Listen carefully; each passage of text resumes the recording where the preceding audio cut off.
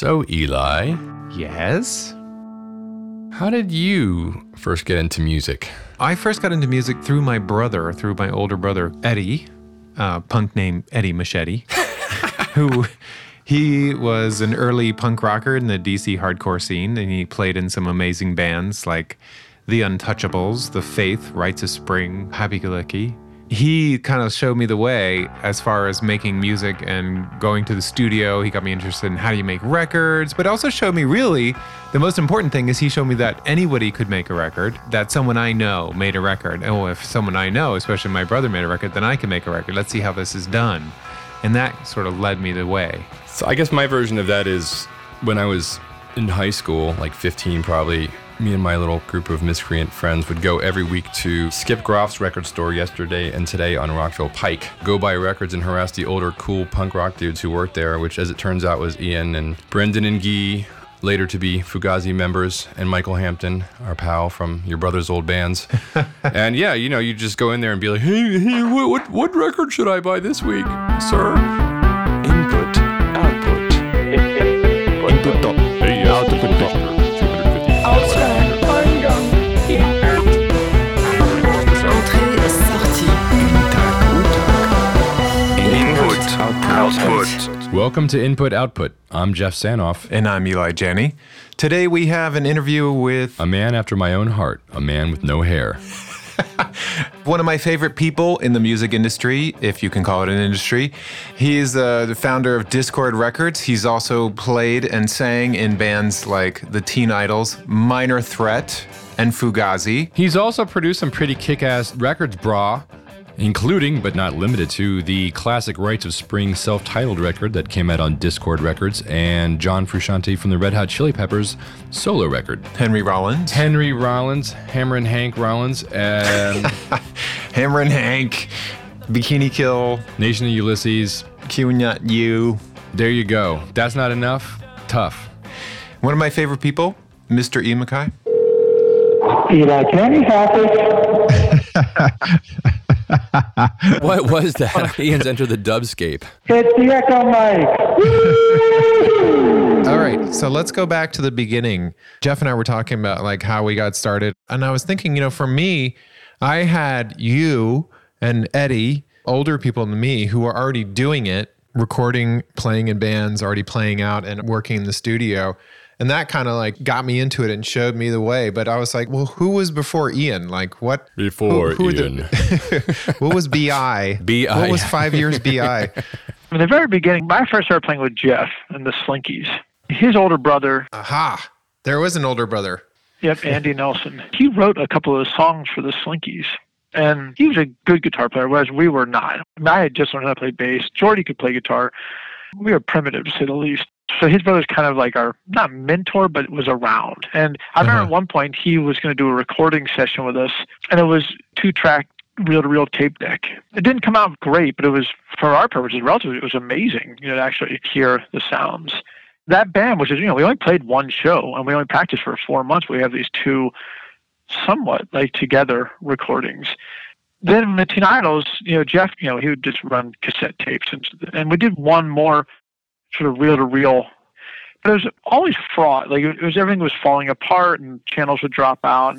We were also because it was totally rigged. Everything was just, you know, coat hangers and raw wire, Spitballs and chewing gum, And duct tape.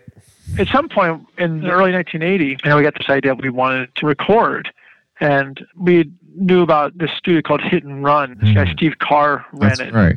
And Steve, he used to run a little PA. He did sound at Madam's Organ, this early commune sort of art gallery place where Bad Brains and DOA and all these bands played, and then Teen Idols played as well. At some point, we went out there and recorded at his studio. He had a 4-track studio, and it was a completely disorienting experience. First off, the idea of having 4 tracks was very confusing. Didn't really understand that concept. And then Steve, he had an aesthetic, and he was going to use it. He got us to turn the distortion down and just settled us down a bit, which, you know, I think really made us feel terrible because, you know, we did this recording, we didn't listen to it, and just was... Right, it wasn't what you wanted. Like, it sounded like Martians were playing. It was just not us. And it was discouraging because I think, you know, when you play in a band, especially in an early band like that, at least in your mind, you're making sounds that are somewhat akin to the records you love.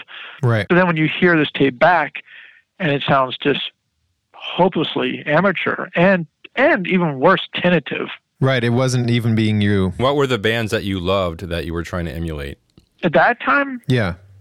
well, obviously the Bad Brains, first and foremost, The Damned, Sham 69, and a lot of English punk stuff, and early LA punk stuff was starting to pop up at that point. I think it was probably before we heard Black Flag. We knew the Weirdos, the Germs, a lot of the Danger House stuff, the Dills, Randoms, the Eyes. There's a ton of stuff like that. And then, of course, DOA. DOA was the first band really to tour. They played at Madame Organ in October of 1979. Wow. And, those guys they are the original trailblazers. Like, they were the first ones to kind of carve out a path. And then it was their contacts that Chuck Dukowski and Black Flag got a hold of. And then they were the ones who really brought it. Like, they just toured so much. Mm-hmm. Hearing early punk stuff, the Avengers and, all these bands, we were trying to sound like them, but we were trying to make a sound that would have evoked the same feeling. Mm-hmm. So going to record, just being told to take off the distortion and slow your music down, you're playing too fast, and just kind of reshaped us, and it was really discouraging. So we did like 4 songs the first time there. And then we kind of got a head full of Steve, like, no, we're going to do it our way. So we went back there, but I don't think Steve was a big fan of ours. And it was actually, I have this really tragic memory of, while we're tracking, it was in the basement of his parents' house, and he had a control room with a window. Wow. Looking in, which was pretty unusual for the time. But I remember playing at some point, another band came in. I kind of remember like an older guys, like an R&B band had come in to check out the studio, and they were in the control room, and he was sitting with them pointing at us, and they were all laughing. Nice. While we were tracking. Really discouraging. While you were recording, okay. Yeah, we were playing a song, and they're all just laughing uproariously. I mean, I do that all the time. Yeah, I know you do, but you don't use the window. But he uses Skype. But anyway, that summer, Skip Groff, we had heard the Bad Brains tape, which Tim Kaine had done at Inner Ear. Skip had put out this record called 30 Seconds Over DC, and there's a lot of stuff on there that was recorded by Don. But Skip was the one who took us to Inner Ear. And I remember driving out to Arlington the first time, and he worked out of this little house in South Arlington. Contrary to Steve's approach, his mission was really to capture what was happening. Right. And try to change us, or he was totally just open. Really different experience. And I think working with Don, like Skip actually produced that record. He worked with SOA in the first Minor Threat record. He took us down to the studio. We didn't really know what the hell was going on. But In My Eyes was the first time that we actually, Minor Threat did the recording ourselves and did the production ourselves. Well, when you say production, what does that mean to you? Oh, for me, I mean to mix or balance the sound and just to kind of the overview of the situation. Sometimes to be interpreter. Don was doing the sort of mixing, but Skip would actually kind of help, make decisions. We just didn't know. I think first and foremost, a producer, like the interpreter, like the one who is sort of the interface between the experience, the gear, the engineer, the recording, and then the band, who quite often, much more so in the past, never have had any experience with at all the process. Like the idea of having, say, a vocal on a separate track was so, like hearing my vocals without music was the first time was so totally insane. For me, a producer is the interface, or and sometimes they're hands-on. They actually mix. When I say I produce bands, I usually mean that I mix them. There have been a few bands, however, over the years that I've produced a record where I thought, like, you guys just mix it because they're just telling me what to do. So, although I usually just didn't say I just helped. I say, like, I helped. I didn't produce it. But it's weird because, like, George Martin, for instance, when he was producing the Beatles, he never touched a board. Yeah, that's true. If you haven't read, by the way, Jeff Emmerich's book, Here, There, and Everywhere, it's phenomenal. Is it? I keep hearing about it, and I'm like, it's phenomenal. And when you hear, it's fascinating about it is Abbey Road, or the EMI studio at the time, it just breaks down the roles so clearly to the point where people wear different uniforms. Wow. The producer sat like in a chair back from the board, almost like, a captain's chair. Yeah. And the balancer was the person who touched the board. Nobody else touched the board except the balancer, who was usually Jeff Emmerich. Maybe there might be two guys. And they were the engineers. Then you had the tape ops, and they worked in a different room. Yeah. Completely, because the machines are so noisy. Yeah. And that's why slates are so important. The whole idea of Take one. putting in, so they all knew everyone was on board, and then, then also it's rolling. It was like this whole, then you had the guys who set up the mics, they wore white jackets. Nobody else touched the mics or set up the mics except for them. And they were real engineers too. Like they could take it apart and. Yeah. And then there's another crew who were the people who moved the equipment. They wore green jackets, and they moved the baffles and the gear. Anyway, it's a great book, and it really breaks down like the various roles in a way that it also gives you a sense of like why they were able to achieve so much, because they had a whole army of people. Huge team, yeah, it's incredible, and tons of time, and also masters of their crafts. Everybody involved was really good at what their job was. I mean, and that's the thing. We talk about this a lot, how the recording process has changed, and there's been so much economic pressure pushing down the budgets. Right. And I always joke, like, we've gone full circle to now we're recording with the exact same budgets that we were at Don's basement. You know what I mean? That's right. So people do all the recording themselves. The computers have opened up this technology where you can do so much on a computer, but the people doing it have no clue how to make good sounds. It sounds like Skip and Don were both really important and fortuitous people for you to have come across at that point in your musical evolution, simply because they had a level of expertise that you were open to receiving, and they were able to transmit to you in a way that wasn't threatening and allowed you to open your own options up. Whereas Hit and Run, not so much. And right, and it's not to say that Steve is certainly talented in his own right. He was a good guitar player, and his studio had done an awful lot of work. It was not a good pairing. And not a good match. Exactly. Yeah, and the way that Don's style definitely fit in with, he would provide everything you need and nothing you didn't. Right. And he was also, he was fallible. Like he would make mistakes, but it was no big deal. He's just zen about stuff. I've worked with Don now almost 33 years, and I've never seen him totally lose it. I mean, I've seen him in some very stressful situations. I've seen him being treated in ways that are like pretty unspeakable. But compared to almost anybody else I know, like that guy is never pops. That's true. That has been hugely informative for me in my life. Working with Don, I mean, it wasn't just about the recording. It was just about like approaching life. Like the guy is really. He's just an incredible human being, in my opinion. His recordings are just great, and they hold up. They still sound good. It's just crazy. I was thinking about even like the Rain stuff we did. Oh, that's your old band, Eli. Mid to late 80s stuff, and it was a tough time for recording. Just sort of rudimentary samples were in, and Don was really trying to counteract this. We were recording in a rec room in a basement, and the drums. He was trying to figure out how to bring the drums out, and I felt like between the sort of creeping technology and also people's sort of idea of what, they wanted a bigger drum sound that became over-reliant on samples and reverb. And it's actually the one era of my recording, even with the Embrace record, the drums are just too crazy sounding.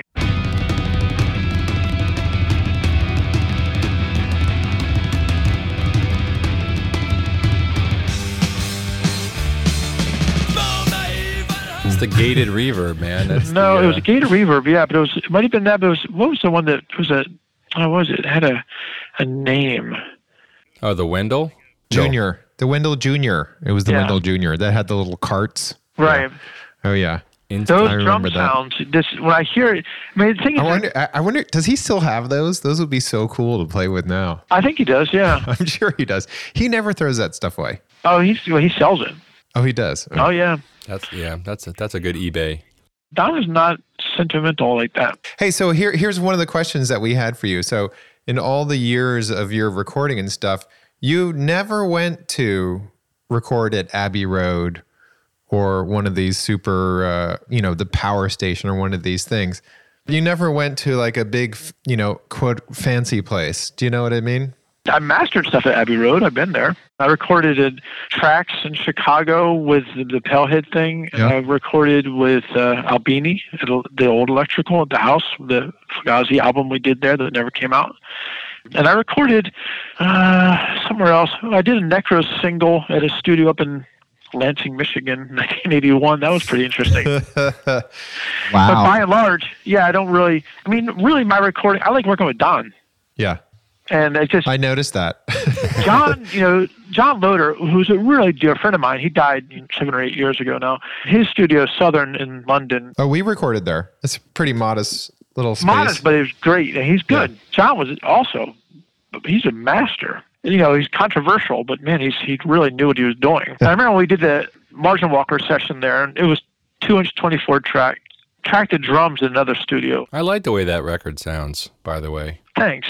So we got to the studio, and he had been working away on this tape. He thought, the song was really that was a song he really had taken a shine to. That was one he really wanted to work on, and he had spent hours and hours and hours editing the 2-track, yeah, getting the beats together, because we were just there'd be little lags, and he was literally cutting 1/8-inch pieces of tape out.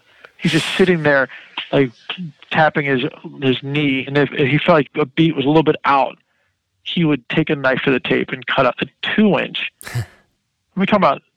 We walked in. He's holding a plastic bag with dozens of little pieces of 2-inch tape, and we're like, "What is that?" And he goes, "It's a bag of beats."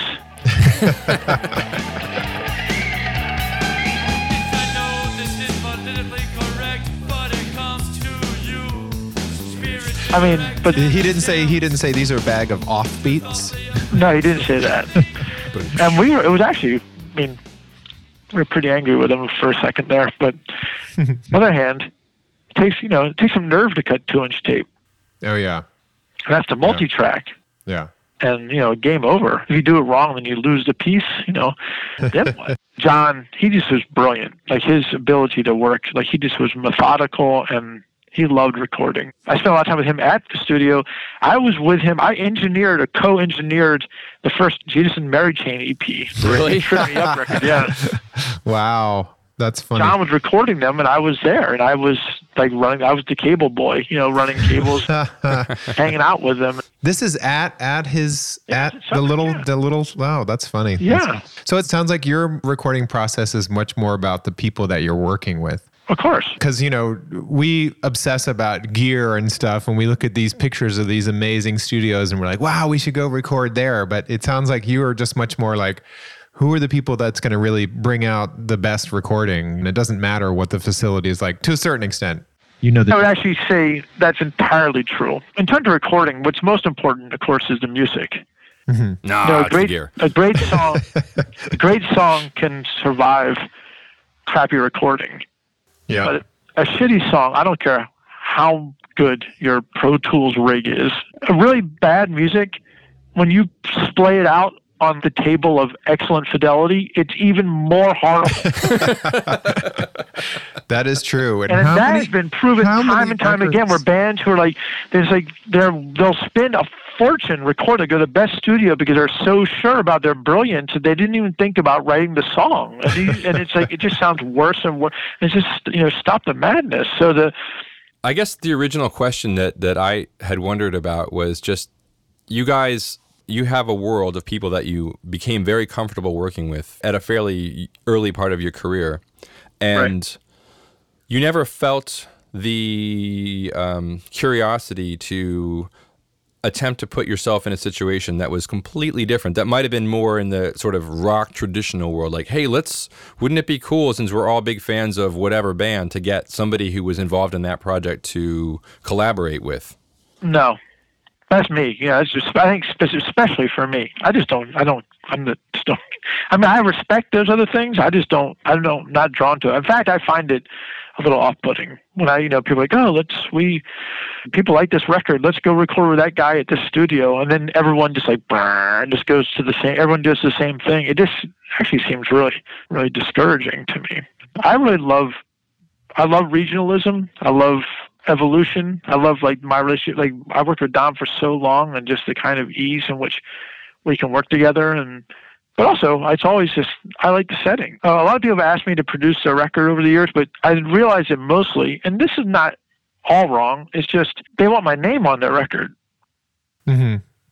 And it's like I don't have a relationship with the music. I don't know the people in the band, and even I might even say the music is just not my thing. But they like my music and they respect me, and I understand and appreciate that. But it's just not my line of work. If I was a producer in that sense, maybe I would take on projects, and maybe I would have made some good records with those people, or not, or maybe I would just my name would just be on a bunch of records that were like, because for me, it's always about relationship.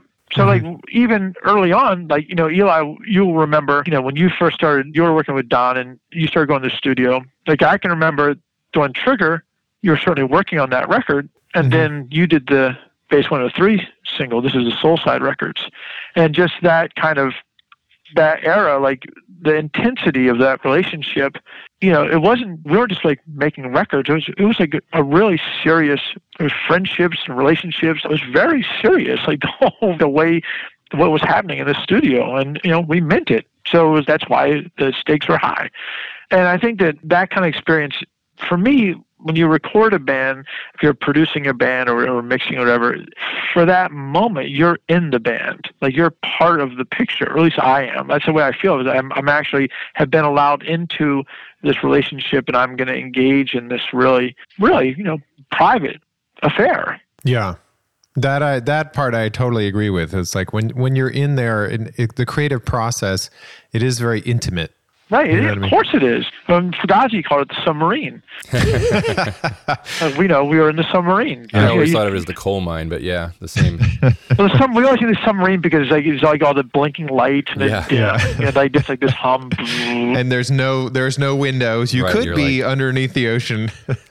Definitely, When you're producing or when you're working with a band that's not yours, it sounds like you probably aren't going to want to be involved if you don't have a certain amount of input that you're allowed to have. It depends. I mean, yes. I mean, there's no point in me. I have plenty of things to do in my life. I don't need to just go sit there while other people. If I don't, there's no wanting from me. Then they clearly just want my name. Yeah. But I think it's also worth pointing out. I've been paid one time for one session ever, but I've made I don't know how many records. I've never been paid to be a producer ever.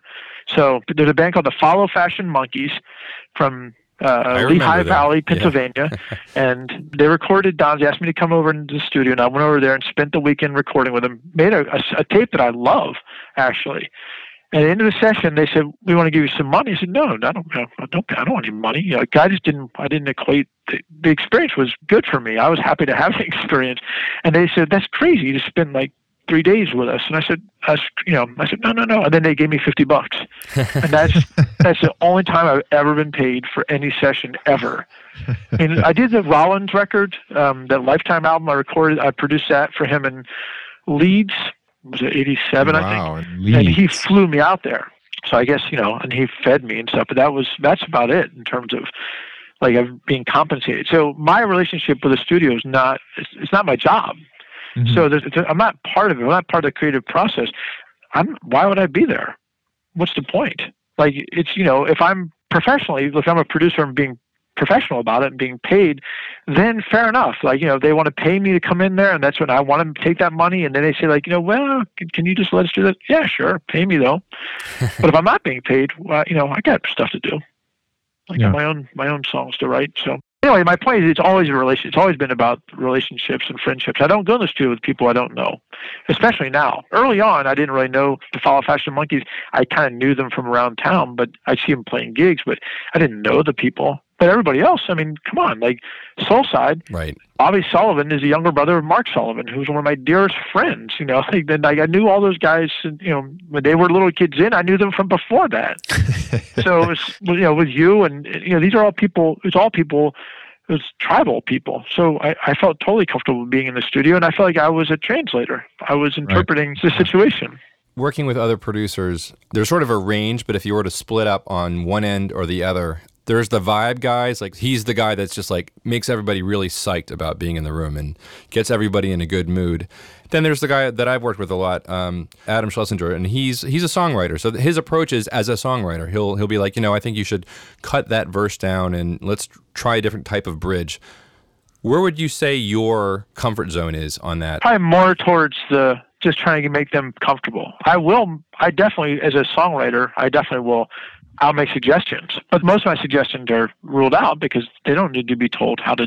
I say, this could, if you haven't, because they might be struggling with something. I might say, you might think about doing this, or I might say, I had an idea. But I mean, again, if they are not interested in my ideas at all creatively, then why am I there? Right. But I was just thinking about the other day that, I don't know if you guys know the Love is Love Lungfish album. It's a great record. I mean, I produced it, but I mean, it's a great record. Those songs are incredible. And there was one piece of music on there that was it wasn't really a song. They had kind of done, it was like a half a song. They hadn't really figured out what to do. We were kind of cobbling together something in the studio. And they had gone back to Baltimore and left me and Don to sort of puzzle over it. And I had this idea, I had this like sort of sound collage idea, and it also involved a piano piece that was in my head. I kept hearing this little piano thing, and I wrote this little piano figure, and we recorded it. So it was sort of on the end of the song, but it bridged into another piece. And so I came up with this little musical figure, and we recorded it, and they came in the next day, and I played it for them, and they were just like appalled. But it wasn't like they thought it was terrible. It just wasn't them. Like it was like a different musical vision. Like I heard a different, like a melodic thing that just made them, and they just were like, they cringed. No way. I was just thinking about like somewhere I have that thing. I thought it was really beautiful. I think they probably thought that as well, but they weren't. That was like one of those moments where they said, "Yeah, go do what you want," but then when they heard it, they're like, "Whoa, nope." And I understand that because it's just not. Right, but you have the comfort to take the chance, and it's Yeah, and there have been times where bands let me do that, and then there's other times, frankly, where bands just anything I say, they just take issue with, and at that point, I'm like, you know what? Are you talking about Fugazi now? At that point, I say, you fix the damn thing. Like this monkey doesn't need to be told how to put the bass up or down, so you can monkey the board. It just drives you crazy. If you're mixing and then someone's like, you do something, what was that? You're like, I just was doing a little EQ, like, can you put it back? Or whatever. And you just like, forget it. Like, this is crazy. Yeah. I will say another thing about mixing. When I mix, it's very tangible. Like, I have to touch the board. Like, my relationship with sound is the board. Like the faders and then so it's one of the reasons I've never been able to deal with Pro Tools and stuff like that. I just can't relate to the visual part of it. Because for me, it's actually moving things and touching them and actually, being able to sweep the EQ with the hand so I can feel it's all touch. Yeah, that's why I have a little touch surface, exactly because of that. Because it's when you're working on vocals and it's like you're trying to get a level that you like. It's just so much faster. Go bink, there you go. Yeah. It sounds right. Then right. It's also looking at the screen all the time distracts your brain from what you're listening to. Definitely, there's no question about that. Because you can't help but look at the damn, the mound going by. And then there's the whole thing about looking at the numbers. Like, is it 0.5 dB or 0.6? I want it on 0.5. Why won't Right. I always think about, one of the great lessons that Don taught me very early on, you had 4 tracks. You had vocals, bass, guitar, and drums. So the drums are on one track. And that's the way of our configuration. So if you wanted to do an overdub, like say a backing vocal, you had to put that on the main vocal track. You would just do the backing vocals at the same time. The other option would be when you actually mix it, you fly in the overdub. You just play along with that, and that's your overdub. But it only exists on the master. There's no multi-track of it. Do you follow? Yeah. Oh, yeah. Yep. I forget who I was talking to recently. He was telling a story about working on, like, opening up a classic thing and realizing that they had done the tambourine while they were mixing it down. Right, and it just doesn't exist. Yep. So there's 3 songs of the first Faith demo. We reissued that recently, and I was going through the tape, and I realized, oh my God, I can't remix this because that backwards guitar stuff just doesn't exist except on the master. Because we flew it in. And what we ended up doing was just mastering those 3 songs from a cassette. I'm surprised he didn't try and just redo it himself right then and there. Yeah. He could have done it in like 5 minutes. Yeah, he might have, but the lesson I learned from Don, anyway, was that ultimately it's a matter of decision. The decisions have to be made. It's just a question of when you're going to make them. Yeah. And he told me, originally, recording was just one track. So all decisions had to be made right then and there. The mix was where the guy stood in the room. that was the mix. There was one mic. If there was even a mic, I read the original recording was just this giant speaker in one wall. Yeah. Right? And the vibrations of the sound in the room would then move the speaker, and that would send signals down to the needle, which is cutting the spindle or whatever the cylinder. Yeah. The question in the recording is when you make that decision. When you had the 4-track, you had to make a decision at a certain point. Then you go to 8-track, then you can make the decision a little bit later. Yeah. And when to 16-track, you make it a little bit later. 24-track, a little bit later. But now you can make it never. Never. It's so insane. Yeah. Most of my work now is mixing. Making those decisions. And every once in a while I get something that has over 100 tracks on it. And that's what I loved actually about early recording. Like when I go back to mix these 4-track things, I have to remix a 4-track thing. It's so, oh my God, I'm like in heaven. It's just like, it is what it is. And there's no question about it. Yeah. I really, really love the commitment. That's what you got. Yeah. And I think that having that kind of the limitations, I mean, for me, I think creativity springs from limitation. There's a quote that I read, I don't know who said it, I should find out because I use it so often, but there's an artist who says that he painted himself into a corner and then he painted himself out. And I thought, that's me. Like, that's always been, and I always, if you think about my work over the years, I'm like, I worked with Don forever. Not that it's a limitation, but just like, that's just what my corner. With Fugazi, I used the same guitar, the same amp, one chord, no pedals. With the evens, it's like the limitations. It is what it is. Now make a song. Make something that's going to last, that's going to resonate with people. So I've never been particularly interested. I don't give a damn about technology, honestly. It's mostly it's like. Hey, we got to stop this interview right now. Yeah, that's just crazy. Well, mostly, I appreciate people who understand it and want to roll up their sleeves and figure it all out. But ultimately, a lot of that stuff, it's just stoner stuff. It's just like people are stoned on technology. And they're like, oh my God, this one can make a bubble backwards. Yes, exactly. And it just seems like such a distraction to me, but only because I'm not interested in it. Now, other people, that's what they're interested in. So more power to them. Return to music, what's great is when people take a technology that is intended for one thing, and then they say, wait a minute, if we do it this way, it's art. Like early hip-hop was so revolutionary because somebody was taking a technology that was probably not intended. They weren't thinking about hip-hop. It was just like, they're like, oh, this thing makes a weird noise for whatever purpose. And some other guys came along, or some other people came along and said, whoa, we can use this, or like early dub stuff, the reverbs and stuff. I don't really think that the early reverb units, people were thinking that this is going to be big in Jamaica in 20 years, I just don't think, I think that really it's like people looking at things as tools and figuring out how to make them into art. It's always mediums, you're just using different mediums to make things. And it's just getting to the point where technology is a medium as opposed to the point. One last thing I say about recording is that it's always sonic illusion. Yeah, smoke and mirrors. What you're trying to do is bring about in somebody an emotion that they experience when they're in a room with 500 people or 20 people with a volume and the experience, but you're trying to get it to come out of like a 5-inch speaker or an earbud or something. Yeah. So how do you create that sonic illusion? If it's done well, then the seams don't show. Yeah. And it just becomes a fact. Well, that's a good place to stop, isn't it? Sonic illusion. Let's take a break there.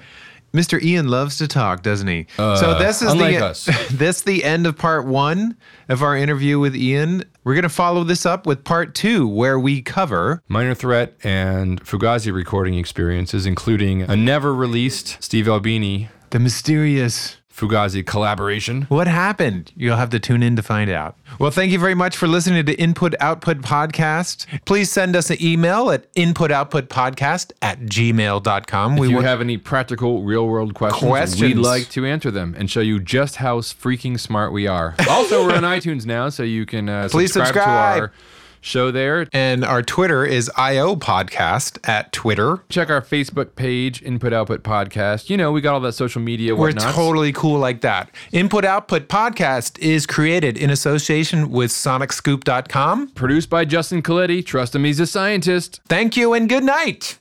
Input, Output.